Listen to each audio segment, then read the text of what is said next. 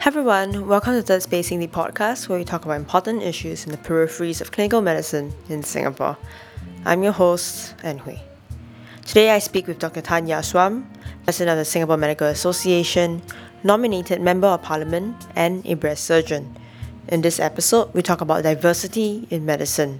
She shares her thoughts on being the first ever female president of the Singapore Medical Association since 1959, issues she will raise as a newly minted nominated Member of Parliament.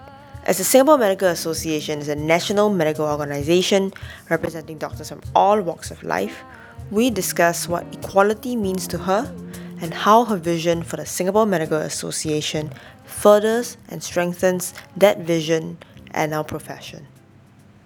Maybe let's talk about how you came to become a surgeon and and if there were any things experiences which you had that might have dissuaded you or persuaded you to choose surgery. In year 3 of medical school, I was assigned to general surgery in Thomson. And even though it's a short 4-week elective, being on call with the registrars, the MOs, I think gave us an insight into what surgeons do. And I think I found that very captivating. I still think I'm a very mediocre student. I didn't like lectures. I doodle a lot. I fall asleep in class. But when it came to actual practical work, that was really intriguing. Coming from a layman family, it was fascinating that anesthesia could be done safely, a tumor can be removed, intestine joined back, and the person recovers. It's really like seeing some TV drama series come to real life. So from then on, I felt I wanted to do surgery. Every time you go to a posting, they always kepo, right? To ask, oh, you're a girl, right? Are you dating anyone? Then what do you want to do next time? Whenever I said I'm thinking of doing general surgery, they always laugh and will say, oh, really? Ladies doing general surgery, very hard life. When y'all get married, y'all will think differently. But maybe being perverse, the more people say you shouldn't do, the more I was sure I wanted to do. In housemanship, I tried to take part 1 of the MRCS, failed. Then first year MO, applied again, passed, and also applied for the BST at that time and accepted in. Then the way I planned my MO postings, I think I applied for something called the SGH BST course. So it's a guaranteed 2-year surgical posting within SGH. Then, of course, every opportunity you have, you try to go to the OT. In our time, it was a BST followed by AST program. The AST program, I was accepted into Tan Yia Hospital. So sort of you come full circle. As seniors become friends, of course, they will continue to ask, are you dating anyone? And there's one senior in particular who strongly pointed me the way of one of my colleagues at the time. But yes, eventually, I did get married to that colleague. For family life, one thing I hope to take this chance to share is that I think I had a few female seniors who were very good in encouraging me to stay on, to finish my traineeship. There was one point when I was thinking, since I'm going to get married soon, I have kids, and maybe I'll drop out of training. Her advice was, no matter what, try to achieve the FRCS for yourself. It will forever be your achievement. Not that I want to curse you or anything, but marriages do fall apart. You shouldn't be devoting your life just to your husband or your kids. And kids grow up and move out of the house eventually. Achieve something only for yourself. I persisted and finished the training. Looking at seniors who manage to have a family, you realize they go through a different set of hardships. A lot of the lady surgeons might have gotten married later on in life. Trying to conceive was a challenge. The pregnancy itself had a lot of minor complications. Spotting when on call. I had 2 seniors. Let's say they are the senior reg or the junior reg. In the middle of the call, they will just tell me, I need to go and lie down. We are having spotting, having cramps. And these are ladies in their 2nd trimester. So you were mentioning it was the difficulty of conceiving and by some of your senior surgeons. That you had children while you were training as well. So is it okay if you could share a bit about your own personal experience about having 3 sons? Right, so I had my first child at 32, I think. Yeah. Then that was during registrar training that I remember vividly. husband and I were wondering, do we try for a family at that time, or do we wait and see? And of course, within medicine, we are aware of the numbers and statistics. Good to try for a child before age 35. So we figured, might as well just try.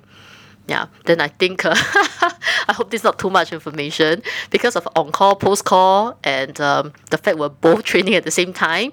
If we do 4 to 5 calls per month, and we do not do calls on the same day because to reduce conflict of interest, clearly you would realize that out of 1 month or 30 days, there'll be 10 nights when we are not with each other.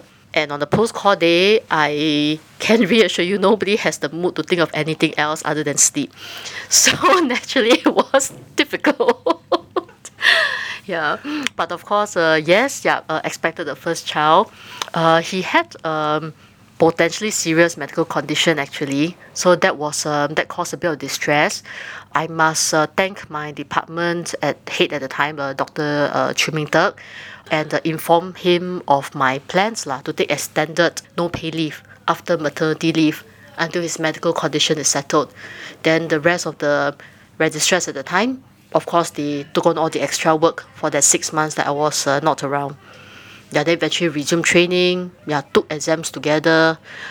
Exams was another challenge.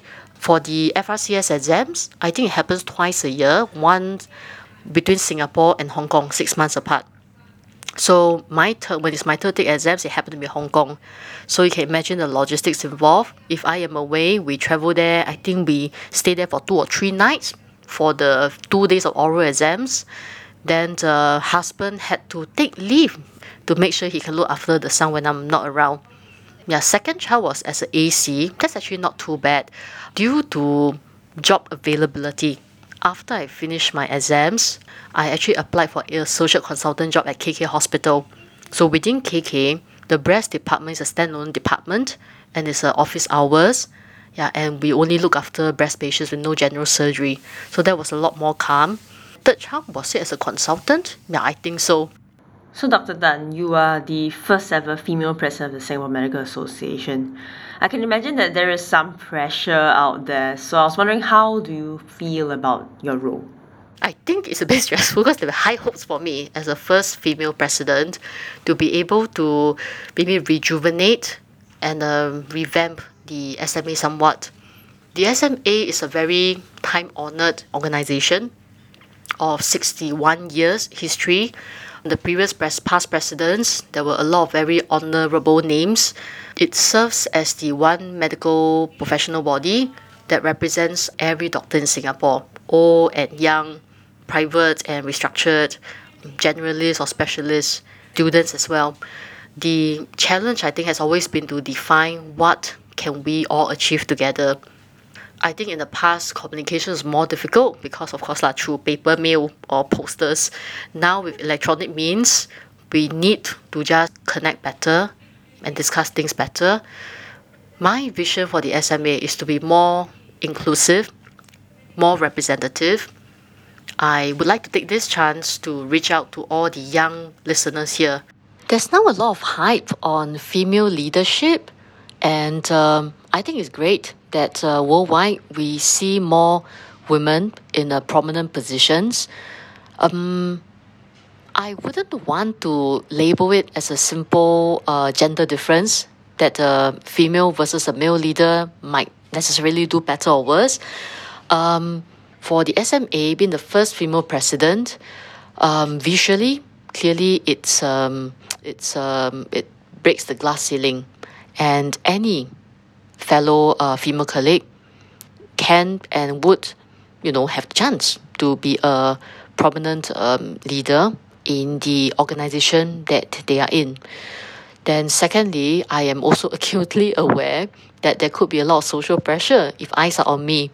How I talk, how I dress, the way I handle crises within our profession. So, well, as always, I don't think that any leader functions in a solo position. The council provides a very good sounding board for me to, run decisions through, bounce ideas off, and to make sure that we collectively make good decisions. My circle of close friends also serve to provide a very good check and balance to ensure that whatever I do is always in the best interest of the SMA, of doctors and for patients.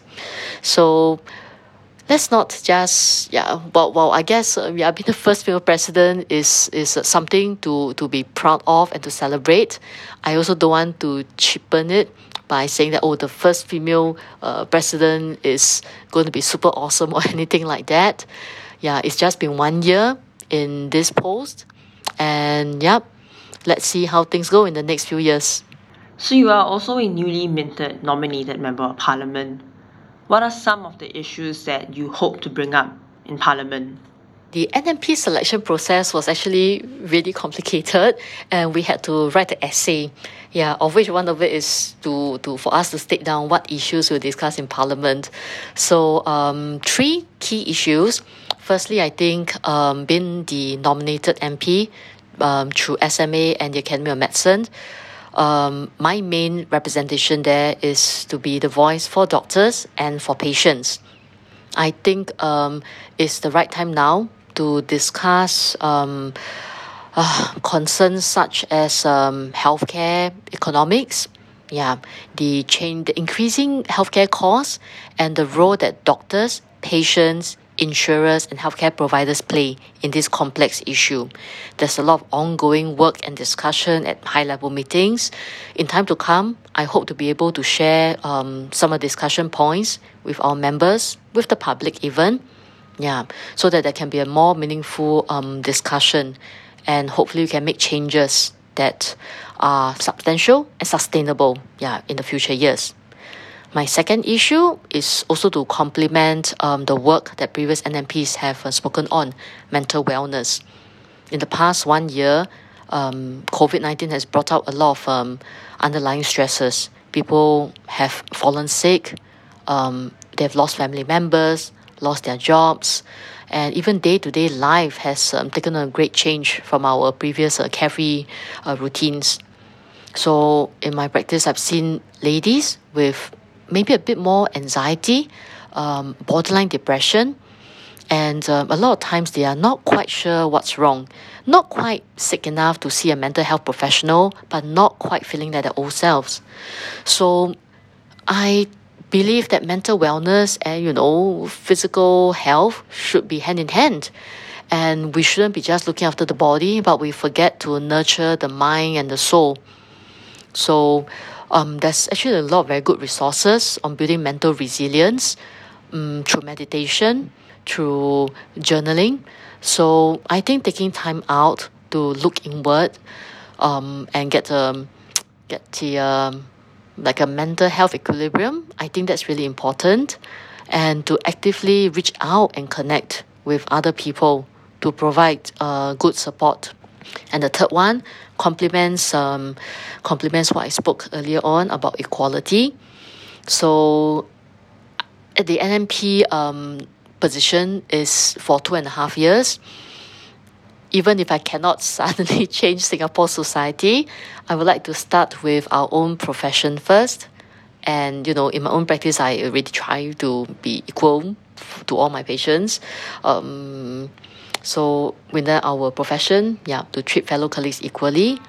And as and when I am able to speak up in Parliament as well.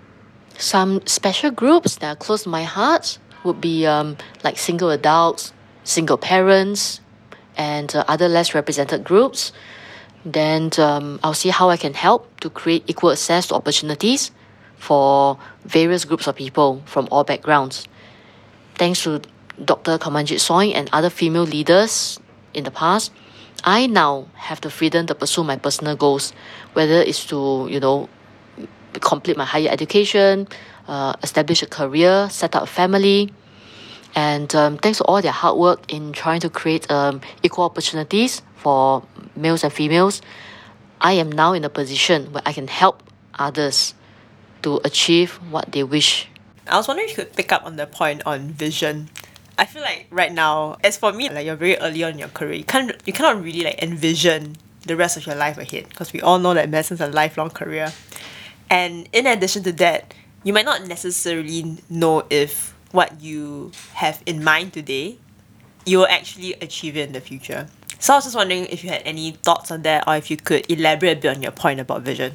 So, interestingly, during my medical school interview, one of the questions I was asked was, "What do you see yourself in 5 years?"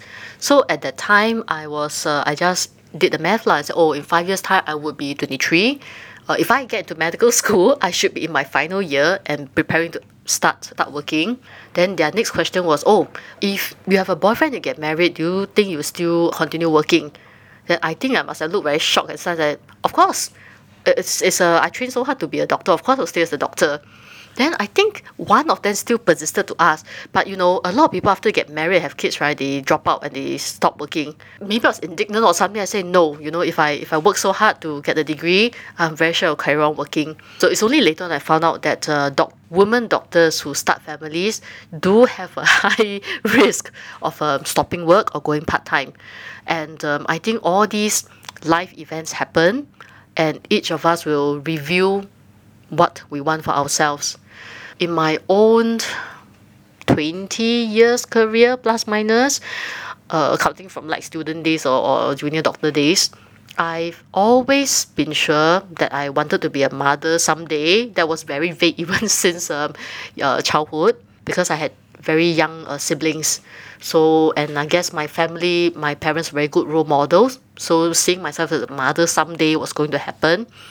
For some reason, I must thank Dr. Tan Yia Swam, my senior breast surgeon, for being an inspiration.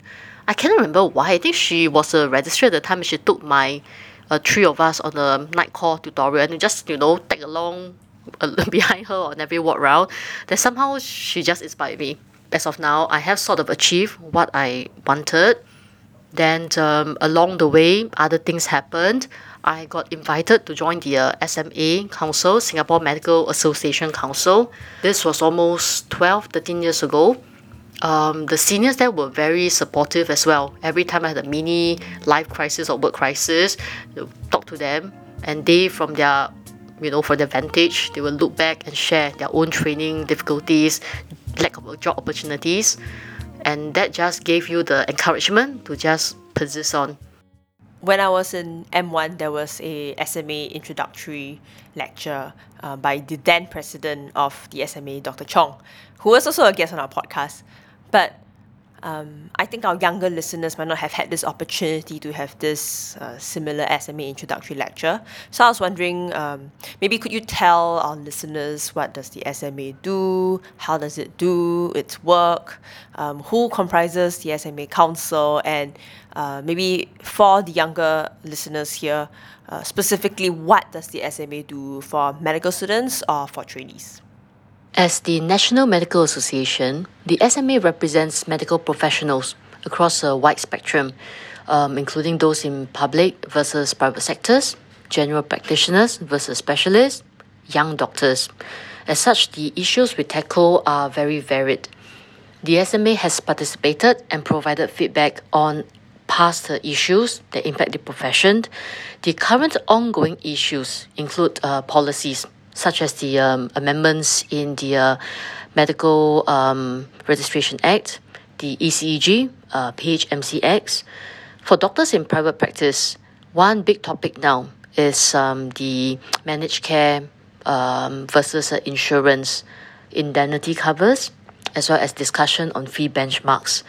A lot of these are by volunteer doctors who take time out from their practices to engage the MOH and other stakeholders. So we have to thank them for giving up their time to be involved in this kind of national discussions. For younger doctors, the Doctors in Training Committee engage them, meet with them to discuss issues on residency, on course system, and maybe even the future of how medical training should be like, as we try to embrace a generalist rather than specialist. For patients, the work is complementary. Issues and concerns over patient confidentiality in making the national electronic healthcare system accessible to all, the rights of the patient to knowing how and why insurance companies charge the way they do, all these should be discussed, and patients need to be represented. In the past year, dealing with COVID was quite stressful for the SMA. We meet once a month from 9 p.m. to 12 midnight to go through a list of agenda of issues facing the medical profession. So you can imagine, we choose 9 p.m. because GPs need to run evening clinics. So it's after they finish evening clinics, then we can start the meeting. Yeah. Then during the normal work day, if there's any project outstanding to follow on, each of us need to take time out. So doctors in private may need to, close clinic, stop seeing patients, which to put it very bluntly is a loss of revenue. Then doctors in restructure need to take leave, personal leave, to attend to volunteer work. So I know that a lot of people don't really understand what the SMA does. With time, I hope to share more in the SMA news, in the columns. So a lot of changes and revamps are happening. And I would like, all SMA members to be part of this change. I want to register my thanks to our staff for stepping up and doing beyond their regular duties to support doctors in our COVID support for our members. There was a lot of active engagement with doctors on the ground, with MOH, in combination with the College of Family Physicians of Singapore and the Academy of Medicine. Practical logistical assistance, such as coordinating mask sales, distribution of the hand sanitizer, were done. We've also tried our best to update policy changes, guidelines on screening, especially in the early weeks when there was a lot of confusion. We did this through emails and also through social media means. We also tried to curate ground feedback and link them up with representatives from the MOH. Softer support included mental health initiatives. I need to thank the Singapore Psychological Society and the Singapore Psychiatric Association for their strong support in providing counselling services and in the sharing of website resources. We've also reached out to the public with a social media hashtag, SG Art for HCW, and collaborations with National Art Gallery. If you have an Instagram account, do look for this hashtag SG Art for HCW and enjoy the artwork. The SMA has been engaging both local and overseas medical students and doctors in training through a few means. We've got some who are on Telegram chats. We've been emailing the leaders, the student council members on a regular basis. Before COVID, there were face-to-face talks as well. Yeah. So I think the ongoing engagement is important so that as the SMA progresses, we keep in touch and we understand what are the current concerns and needs of students and young doctors on the ground. And hopefully we can give some input, some guidance when necessary, or to lend maybe more official help when necessary for the students to achieve the aims. Another thing I've been exploring and I'm in strong support of is to create a safe mentoring space for the doctors in training or students to be able to ask questions that they may be uncomfortable with. My own experience, I remember I had students asking me in a workplace setting about pay, remuneration, work-life balance. And I remember I didn't feel comfortable answering that because work and pay might differ from hospital to hospital. Maybe it takes a doctor who's outside of the system to be able to give a broader overview. Yeah, so that the student can make a more informed decision on training options, and that affects our career for lives. So this is still in the works. I would like to create more communication channels with current practicing doctors to reach out to the students and doctors in training so that there can be an honest discussion. Yeah. I would also want to let the SMA be the voice of the profession by better understanding our general members' needs and concerns, and collectively we can reflect these up to the relevant authorities. So, Dr. Tan, since you shared that part of your vision for the Singapore Medical Association is for it to be more diverse and more inclusive, I think then we must talk about equality as well. The way that I think about equality is that people are not able to achieve their fullest potentials or their dreams, or even be treated with dignity and with respect that a human being should be accorded to, based solely on who they're born to, who they're born as, where they are born, and it's got nothing to do with an individual's humanity or merit. So I was wondering, Dr. Tan, clearly inequality is a complex issue, and I don't want to be reducing it, but that still doesn't mean we shouldn't talk about it, or we shouldn't have a stand on it, which is that, of course, we want equality, and of course, we should work towards that vision. So maybe, Dr. Tan, I'll be very curious to hear what your thoughts are on equality. We remember studying this book, Animal Farm by George Orwell, and one of the lines that struck with me was, all animals are equal, but some animals are more equal than others. Even as a young teenager, that left a really deep impact on me. And over the years, look around and you observe for yourself. Do we truly have equality in society? I'm not just talking about Singapore here, but throughout the world. And of course, clearly no. There's a lot of problems around. People are treated differently due to their race, their religious beliefs, their nationalities, their background. We look different, we sound different. Yeah, and it's sometimes very tempting to take sides as a you versus me, or even to think that I am better than you simply because of XXX reason. So I can't solve the world's problems, but I hope to at least try to enable a fair practicing environment for all doctors within Singapore. I hope that's within my reach. Yeah. So regardless of the doctor's gender, the age group, marital status, or even sexual identity, sexual orientation, can we truly treat each other as equals within our field? And then in extension now, patients should all be equal in our eyes. In my clinic, I try to treat all patients equally, regardless of their race, their which country they come from, whether rich or poor, and whoever they bring as their partner. All patients have the right to be treated as they are, right? Their concerns, their medical issues, and to do my best to treat the condition and also to provide some additional support as to their unique life situation. In breast cancer care, I would have patients who are maybe in a stable relationship with a guy but not married yet and contemplating egg preservation. How do I help them to link up the necessary doctors and resources to achieve that?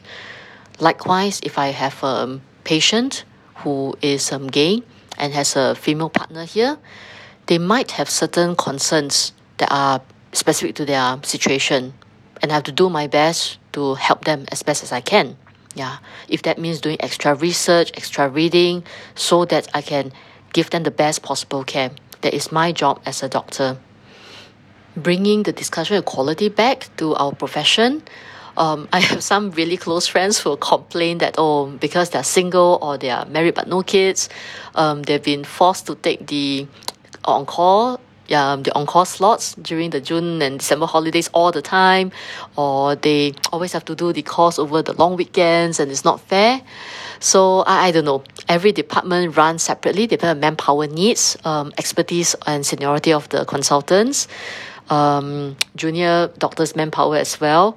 But I hope to remind everyone to try as best as we can to ensure that the roster is fair and everybody takes a due turn in covering the difficult course that nobody else wants to do, or to take leave during a popular periods. Yeah, I think that's the very least we can try to achieve equality in our day-to-day work. So something I always was curious about was, how do you really differentiate between good advice and things which people say which are meant to be hurtful? I know good advice might not necessarily be something which we want to hear, even though we need to hear, but sometimes it can be difficult to differentiate it from cutting, even if well-intentioned comments or advice from people. I mean, hearing your story about how people have said things to you when you were on this journey of becoming a surgeon. So you must know a thing or two about differentiating hurtful comments from people who are doing it to hurt or sabotage you, as compared to people who are there to help you. Actions still speak louder than words. People who might say bad things or negative things to me, when I need them in times of crisis and they come and bail me out, I think these are the true friends and seniors or mentors you can rely on. And so over time, you find out who are your true friends lah. And so I would take whatever they say with more weightage than someone who casually comment something, whether good or bad, and then pass from my life. Or worse still, if later on you find that that person might have sabotaged you in some way, either in clinical work, or in terms of, this is really bad, in terms of work and office politics, you would then look back at everything that person said to you. But then this is very heavy stuff.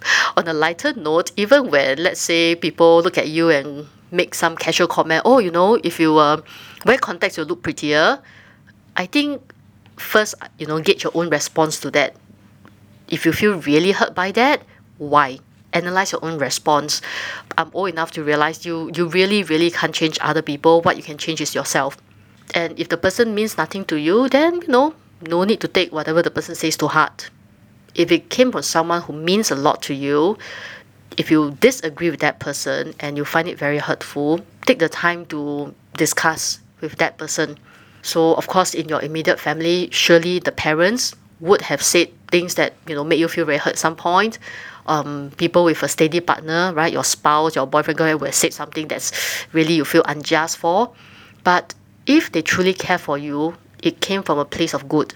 So after your initial hurt dies off, take the time to step back and reflect and then reopen that conversation. So what I do is I have a good bunch of old friends from secondary school, from JC, non-doctors, and I think it's great to sometimes take some of the conversations out and throw the ideas with them.